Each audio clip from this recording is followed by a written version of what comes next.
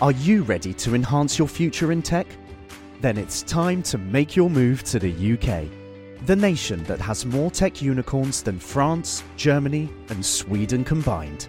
The nation that was third in the world to have a $1 trillion tech sector valuation. The nation where great talent comes together.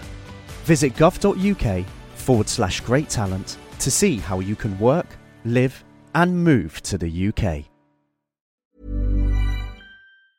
Sometimes people are not eviscerated, so they have these bloat and then slight explosions. Others, like some of the royal mummies and even the non-royal ones, look absolutely beautiful. You look at their faces and you think, oh, he's just asleep. He's going to wake up and talk to me.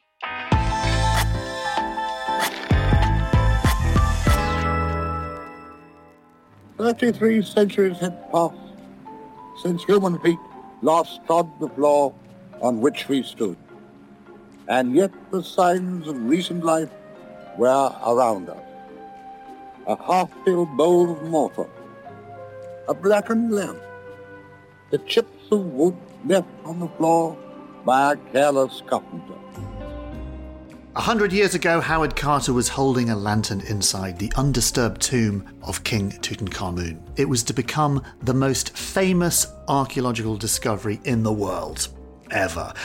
More than 3,000 years had passed since any human had set foot inside this room, but Carter had that feeling that no time had passed at all. It was a perfect time capsule in the desert in the Valley of the Kings, which the ancient Egyptians would have been very, very happy to hear, because that was what they were going for after all, creating tombs for the pharaohs that would last for all eternity. And at the heart of their efforts to defeat time and survive death were the bodies themselves, the mummies. So today on Patented, a podcast all about the history of invention, I'm going to be looking at the origins of mummification, finding out how the ancient Egyptians found a way to preserve bodies so they would last essentially forever. And my guide today is the very wonderful Salima Ikram, Professor of Egyptology at the American University of Cairo. I'm Dallas Campbell, and this is Patented.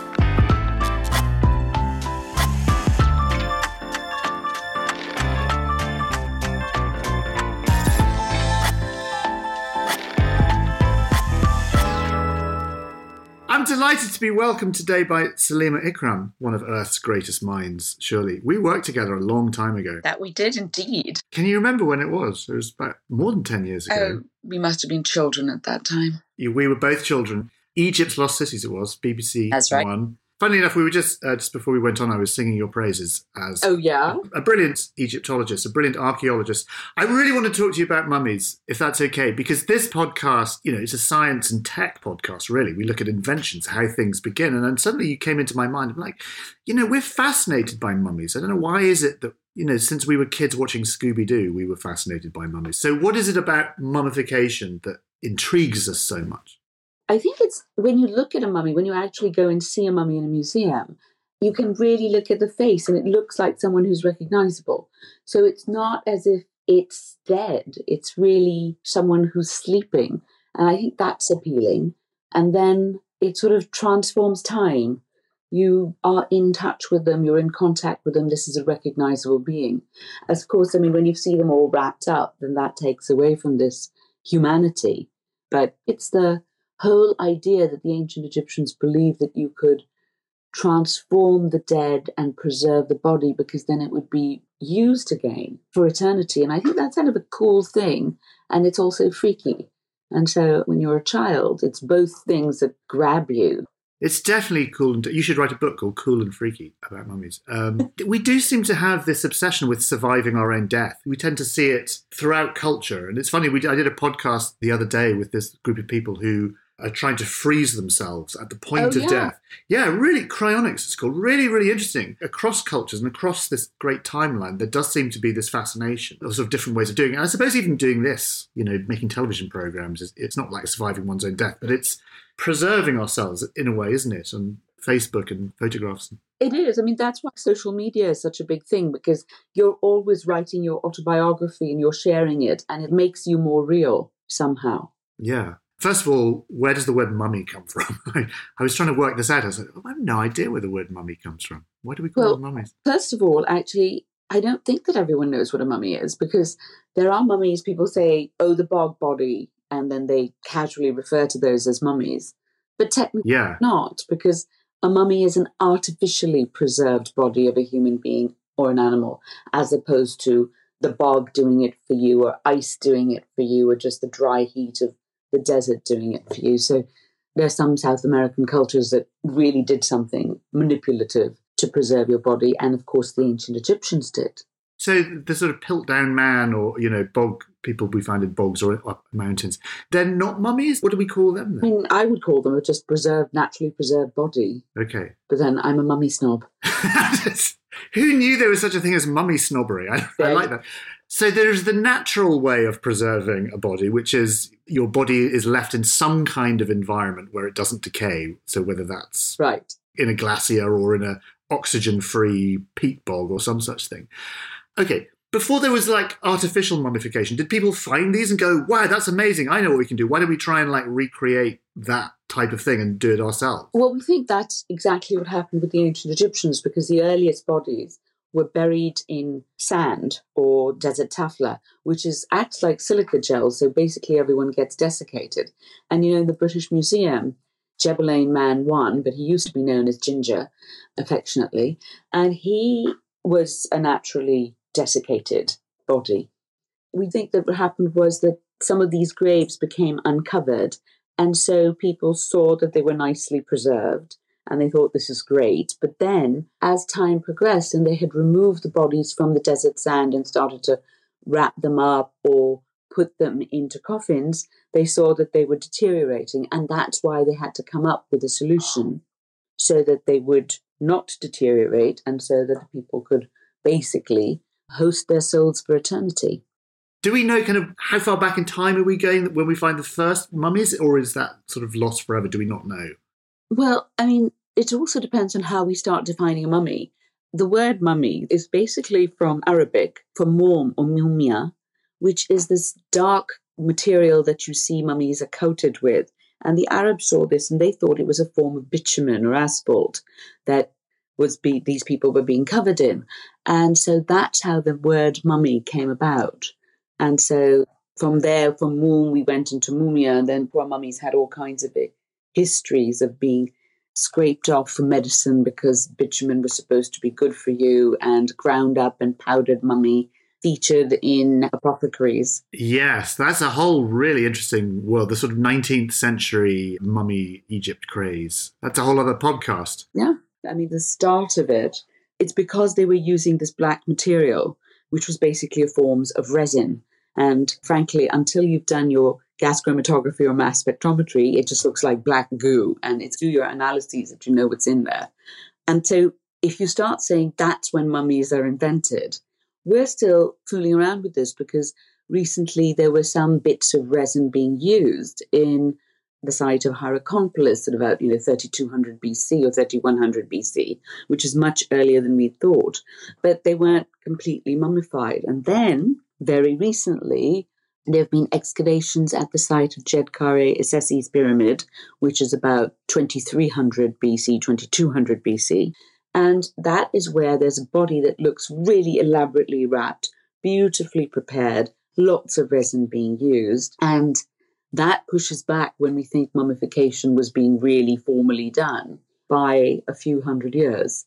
And can we say it is an Egyptian thing? It's definitely, there weren't other cultures throughout the world that were sort of practicing mummification in this way before Egypt? Not in the way that the Egyptians were doing it. No, this is a very uniquely Egyptian kind of habit. And specifically, why were they doing it? We've talked about this idea of surviving death and carrying on. How linked was that idea to the culture of the time? For the ancient Egyptians, death was the transition into a more eternal life. And you had to have a body to make yourselves live for the rest of the time.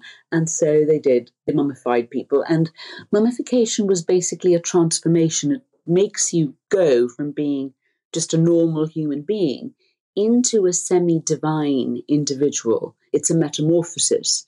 And this semi-divine person can, of course, live forever. And so your body had to be treated in ways and transformed so that it would survive the test of time. Gosh, that's really interesting. Actually, that word you used, metamorphosis, it's almost, you conjure up, of course, this idea of the cocoon, and somehow you kind of emerge in the next life as a wonderful butterfly, perhaps. They have, in fact, for when you're the idea of being reborn, there are all these rituals that are associated with birth because we're coming out again. And they even have these amulets that are 2 fingers. And those are the 2 fingers that, like a midwife would use to clear out the mucus from a child's mouth.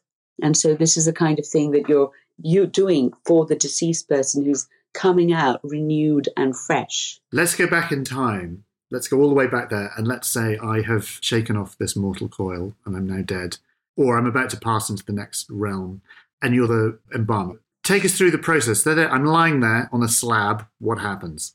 Okay, so it depends on if you're wealthy or not. So I'm going to give you the high-class version. I'm definitely high class. I don't want any skimping. No, Dallas, I knew you were high class. Yes. So the first thing we will do is we will remove your brain in case it rots, and we're not quite sure what it does. So we stick up a pointy thing, a sharp, pointy metal object up your nostril, left one preferably, and we poke about and pulverize your brain. And then you take a more flexible tool, also metal, and you sort of whip it around so that you can remove the brain with a hook. It's funny they do that, because like when we think of the brain nowadays, we think of that kind of as our most important organ. It's where we are. When we think about ourselves, we kind of think we're about, 2 inches behind my eyes is kind of where I think I am. Was the brain not as revered as it is now? No, it's quite interesting because for them it was a heart. The heart for them did everything that the brain does. And it makes sense because that's what thumps. Yeah. You can feel yourself being alive. You hold your head only when you have a headache. That's interesting. So, yeah, the mechanicalness of the heart gave it its importance. Yeah, and I mean, that's also why for the ancient Egyptians, the left side was important because that's the heart. And so all lefties were pretty well off. And how straight? I had no idea. That's fascinating. Okay, so you've pulverized my brain using a sort of egg whisk or some kind of tool. I don't want your brain case, your cranium, to implode. So I melt resins, maybe with a little bit of oils and other things, and I pour it into your nostril and I put your head back and sort of first coat the inside of your cranium and then put more of this resin in so that it holds it and it becomes a bit solid and heavy. Tell us what this resin is. Is this a kind of tree sap? So, yeah, this is tree sap, and we're trying right now, there's a group of us working to identify more precisely which resins were used because they seem to be frankincense and myrrh, but sometimes there's also maybe things from acacia gum arabic, acacia tree resins and bits of wax mixed in. And then you make little twirl up bits of linen and stick them up your nostrils so that nothing seeps out. So once you've taken care of the head, we move down to the other parts of your body and you make a small cut on your left side, about 3 inches, maybe 4 inches max. And this is where the embalmer cunningly inserts his hand and starts to pull out your intestines, your stomach, your liver, and your lungs. And they must have been quite dexterous. And they probably wound up chopping up a little bit of your internal organs because they're not all going to slide out beautifully from 3-inch holes. No. And once they were removed, these are treated separately. But basically what happens to them is the same thing that happens to your body, is that they mop up the blood, they wash it with your internal space with palm wine to sort of disinfect. They dry you up. They use alum to seal you from seeping and also to stop any insects getting in there. In taxidermy, people also used to use alum to stop insects from getting in there. Then they dry you out with natron, and natron is this naturally occurring mixture of basically salt and baking soda, which is found in the Wadi Natron in Egypt. It comes in sort of chunks. It precipitates from these lakes. And then you have to pound it and powder it and grind it. So it's good quality for you, the very best. And then it's put into little pieces of cloth and it's tied up like party favors. And these are stuffed inside your body cavity to dry you out. And you yourself will be completely buried in kilos and kilos and kilos of this stuff to dry you out. And this whole process is supposed to take about 40 days.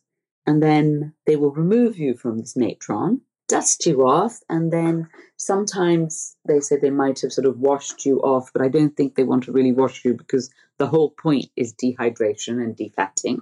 And then the last 30 days are spent with giving you a little bit of the 7 sacred oils, which restores a little bit of flexibility to the limbs, because otherwise you're so brittle you would snap off in pieces, and they don't want to lose bits. And so flexibility is important in the afterlife. A little bit of flexibility, not too much, otherwise you rehydrate, and that's the end of it.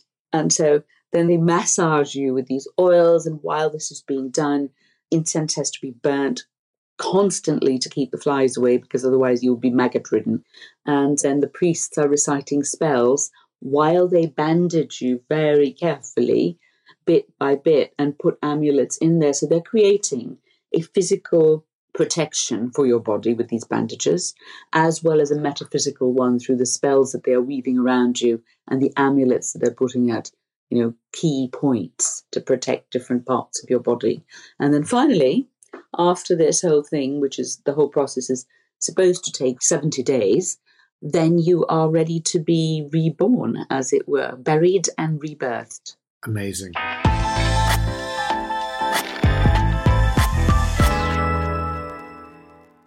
Millions dead, a higher proportion of civilian casualties than in the Second World War. America, Britain, Russia and China all involved in a conflict that technically remains active to this day. So why is the Korean War of 1950 to 53 called the Forgotten War? The North Koreans and the South Koreans, even today in the 2020s, they're still officially at war. This July, we're dedicating a special series of episodes to finding out what this unique conflict was all about. From the halls of power. I've seen documents in the last week where the British Chiefs of Staff are telling Clement Attlee this might lead to World War III. This might be a nuclear war. To the battlefront. During the Korean War, the ship fired its guns far more than it ever did in the whole of the Second World War, because that's what we were doing day in, day out. Join me, James Rogers, throughout July on the Warfare podcast from History Hit, as we remember the war the world forgot. Say hello to a new era of mental health care. Cerebral is here to help you achieve your mental wellness goals with professional therapy and medication management support. 100% online. You'll experience the all-new Cerebral Way, an innovative approach to mental wellness designed around you. You'll get a personalized treatment plan from a therapist, prescriber, or both in a safe and judgment-free space. Your Cerebral therapist or prescriber will outline a customized plan with clear milestones along the way, so you can get to feeling your best. With Cerebral, you're not alone in your mental health journey. We're here to empower you to live a fulfilling life. So take that first step towards a brighter future and sign up today at Cerebral.com/podcast and use code ACAST to get 15% off your first month. Offer only valid on monthly plans. Other exclusions may apply. Offer ends July 31st, 2024. See site for details. Are you ready to enhance your future in tech? Then it's time to make your move to the UK. The nation that has more tech unicorns than France, Germany and Sweden combined. The nation that was third in the world to have a $1 trillion tech sector valuation. The nation where great talent comes together. Visit gov.uk/great talent to see how you can work, live and move to the UK.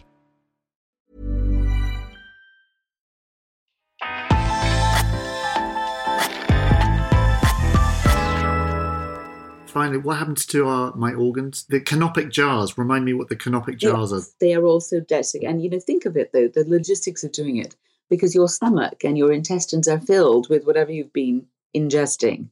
And so it's a bit like what a butcher has to deal with. Yeah. To clean everything out and wash out your organs and then dry them.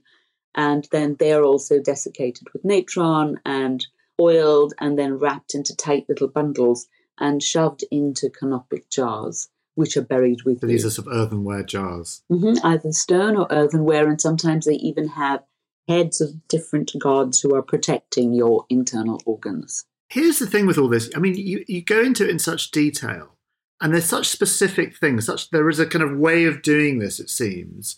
But one thing I've learned doing this podcast is when we're talking about invention and innovation, there's always a progressive step. It never starts off With a Boeing 747, you always start off with the Wright brothers and you build up to a Boeing 747.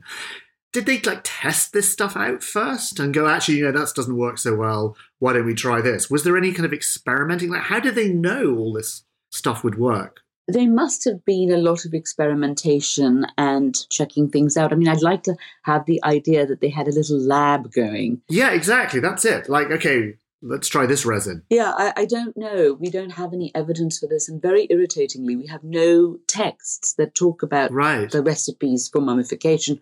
Now we're doing all of these analyses in an effort to pass it down. But of course, some of the herbs and spices are fugitive, so we don't really know what they might have been. Yeah. I mean, by studying the mummies, do you see kind of differences in the process that kind of maybe alludes to the fact that there's trial and error or different materials being used or different things happening? Sometimes people are not eviscerated, so they have these bloat and then slight explosions. Some people are completely just covered with this black resinous material, so they just look like large black blobs. But others, like some of the royal mummies and even the non-royal ones, look absolutely beautiful. You look at their faces and you think, oh, he's just asleep. He's going to wake up and talk to me. Just earlier on, you mentioned Herodotus, obviously a famous Roman historian, 5th century, writing about mummification. And just from your point of view, how has our knowledge of sort of mummification evolved? Do we know much more than we ever knew? Or is there more to know about mummification? I think there's quite a lot to know about mummification. And since Herodotus wrote in the 5th century, he gave us quite a lot of details, but as he kept saying, but this is a secret. So we didn't always know what the secret was. But I think now with more chemical analyses, we're coming closer to getting different recipes for mummies. So each family of embalmers would probably have their own mix, which they would pass on. And then this would be improved on or tweaked from generation to generation. And sometimes, of course, they would say, well, do you want the Rolls Royce of mummification? The Waitrose mummification or the little mummification. It's just like going to a funeral home now. Do you want the pine wood box or do you want the oak with satin lining? You've actually done mummies, haven't you? Haven't you made mummies? Have you? I have. What's your sort of secret recipe? So you've got all this knowledge that you've learned, and just tell us what it's like doing it yourself. Well, I mean, one forgets how absolutely, I excuse the word, visceral the whole process is. Because I've done with my students, sometimes their pets die, so we've done pet cats and things like that. But we once got a sheep. And you definitely think, oh my God, when you do an apis bull, how much bigger is that going to be? Because you've got all these different stomachs and you have to have a lot of upper body strength, which I do not have. And you realize that you must be working in teams of people trying to manipulate the bodies, pull things out, not have all the sort of basically the shit in the body come down when you're opening up the intestines. So it's quite a very physically challenging thing, and then trying to get the proportions right. Because if you've just been doing cats and rabbits, you suddenly have to get 10 more times, 20 more times more natron, much more resin, and you need huge vats. So the logistics are very interesting. This is very different from regular sort of taxidermy, anyone who's had their cat stuffed. Oh, yeah, completely. But did you do the whole thing with sticking a stick up the nostril of the sheep and pulling out the brain and doing the whole thing? Lost their brains because, mercifully, they're relatively small, so the Egyptians didn't worry about them too much. Because also, logistically, I think it would have been more challenging. Yeah. And the Egyptians, just while we're on the subject of animals, they would also mummify their pets, wouldn't they? Yes, they did, lovingly. So you have these pet mummies that were sometimes buried with the people, or if they died afterwards, buried in the courtyard of the tomb, and their paintings are on the walls or even sometimes on the coffins with the name of the pet dog or whatever animal it was. And it would be the same process doing your dog as it would be to do Tutankhamun? Well, probably. I mean, maybe sometimes it could be a bit more econobuy, or sometimes it was deluxe.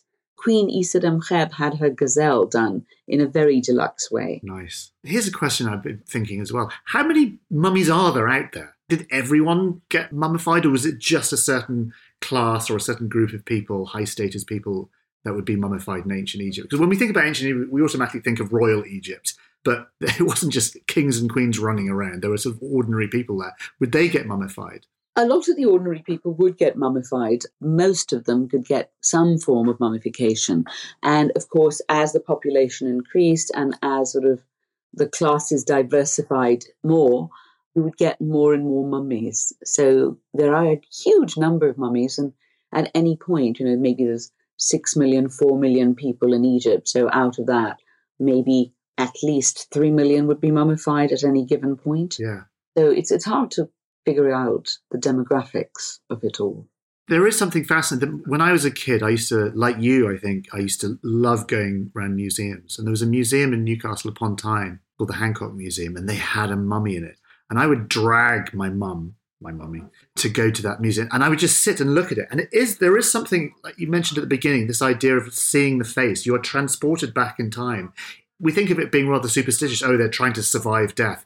But they've actually succeeded, haven't they? They have survived death. They have transcended through time. They've travelled in time. Seeing those faces, there is something quite eerie about it and magical. It is magical. And I mean, for the ancient Egyptians, they probably weren't expecting to be in museums.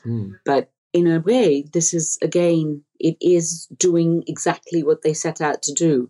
They have prayers in their tomb saying, say my name and remember me. Yes. Every time you do say someone's name, it's sort of like Tinkerbell and the fairies. You clap your hands if you believe. So you say the name. And so the ancient Egyptians just live through that. And so they really have achieved eternity. It's funny, actually, for anyone who's been to the Cairo Museum, well, I haven't been to the new Cairo Museum, but the old Cairo Museum, you go in there and you stand facing the famous death mask of Tutankhamun.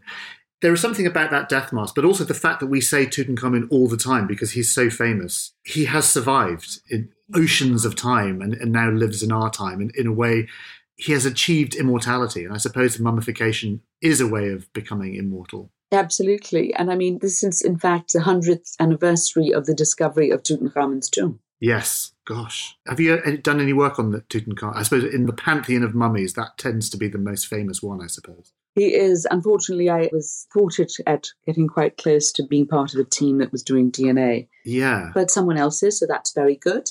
Have you ever found a mummy, by the way? Have you ever kind of gone into a tomb and lo and behold, there's a cache of mummies? We have excavated lots of mummies and come up with them. And also I've been lucky enough to go into a tomb that had not been disturbed for the first time in Sudan.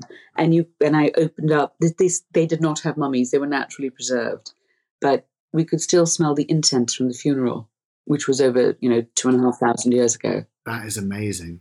You know what makes me happy is the fact that it works, mummification. Yeah. If you want to survive death and live into thousands of years, you can do it. And the fact that they're in museums and the fact that here we are making programs about it and talking about it and fascinated by it is sort of testament to that. Just one thing we talked about at the beginning as well, I just want to sort of end with, is this idea of the part of our fascination culturally with mummification is this idea of the mummy's curse. Where did that come from? Is it just the strangeness, that sort of eeriness of mummification that created that idea of curses and people buying mummies in the 19th century and grinding them up into powder and it becoming a sort of superstitious medicine? I think so, perhaps. But I mean, even for the Arabs, they would have the idea of the curse, the Lanat al-Faraon, the curse of the pharaohs, quite early on, because there were these beliefs that if you meddled too much, ill fortune could come, because if you mess with the dead, something bad's bound to happen. Though that never stopped tomb robbers from any millennium. No. But the current sort of craze for the curse of the pharaohs is, of course, romantic novels, and also more recently, Tutankhamun's tomb, because when the journalists couldn't get first-hand information from Carter, they decided to just make up stuff. So false news is an old tradition. There you go. Fake news as ever. So there was the sort of mummy, I think in sort of salons across London in the 19th century, mummies were sort of gripped the public attention. And they still do. I mean, I mentioned Scooby-Doo at the beginning, that idea of creepy mummies and bandages wandering around still It holds great appeal. I've been lucky because I've spent some time in Egypt and made programs about mummies, so I understand exactly what you're saying. The other thing I was thinking from a scientific point of view is that sadly for the embalmers, they never got a chance to really sort of check to see if their work actually works, because it takes quite a long time to see whether someone's going to be preserved for X millennia. Yeah, absolutely. That's why I was thinking it would be nice if they had, some workshops that they could try different recipes on. Yeah. And maybe bits of humans or maybe animals or whatever, or bits of meat, just to see what happens. Yeah. Pemmican or biltong is basically, or dried fish, is really what a mummy is. Yeah. In terms of science now, and in terms of archaeology, is science starting to tell us a lot more about the process of mummification? Is that an area of research that's going on? Absolutely. I mean, right now, in fact, I said I'm working with a group of people, mainly at the British Museum, and we are trying to refine our knowledge of the black goo that gives mummies their name, and to see how many different recipes we can come up with and how they change over time, and if we can even do something about social class based upon these recipes. Oh, that's fascinating. And where are we with that project? When do we get some information about that? We're at the baby stages. We're still collecting materials to test. But I mean, there've been other people have tested mummies. And it's quite interesting to see how even in the past 10 years, the scientific technology has changed so that elements that we missed earlier on are now showing up when we go back and look at the same samples, but we use different kinds of tests on them. Yeah. So we think that we might have been missing the bitumen that we thought, this was made up. And now we think, maybe there was bitumen being used. That's fascinating. I love when technology starts to improve on history. So the fact that we can now sort of do DNA analysis on mummies or sort of spectroscopy on mummy material to understand what it is. It's absolutely riveting. Hopefully I'll get to do a little bit more of this because it's really, really interesting. Salima, we've run out of time, but I just want to say, listen, thank you so much for joining us from your dodgy Wi-Fi connection in Napoli. Well, thank you. And it's lovely to see you again, I have to say. Yeah, it really, really is. And listen, thank you for joining us and telling us all about the invention of mummies and the technology behind mummification. I'm off to stick a spike up my nose now. Goody. No, I won't do that. Thank you. Thank you. Okay, that's it. Thank you very much for joining me for this episode. I'm going to be back every Wednesday and Sunday, and I would love your company as ever. We've got new episodes about all kinds of different things, all kinds of fascinating subjects, interesting ideas, interesting topics, which I think are interesting, and I think you'll find them interesting too. So make sure you join me. Also, don't forget, if you've got an idea or a story or a subject you'd like me to cover, get in touch and we will stick them on the list. Are you ready to enhance your future in tech? Then it's time to make your move to the UK, the nation that has more tech unicorns than France, Germany, and Sweden combined. The nation that was third in the world to have a $1 trillion tech sector valuation. The nation where great talent comes together. Visit gov.uk/great talent to see how you can work, live, and move to the UK.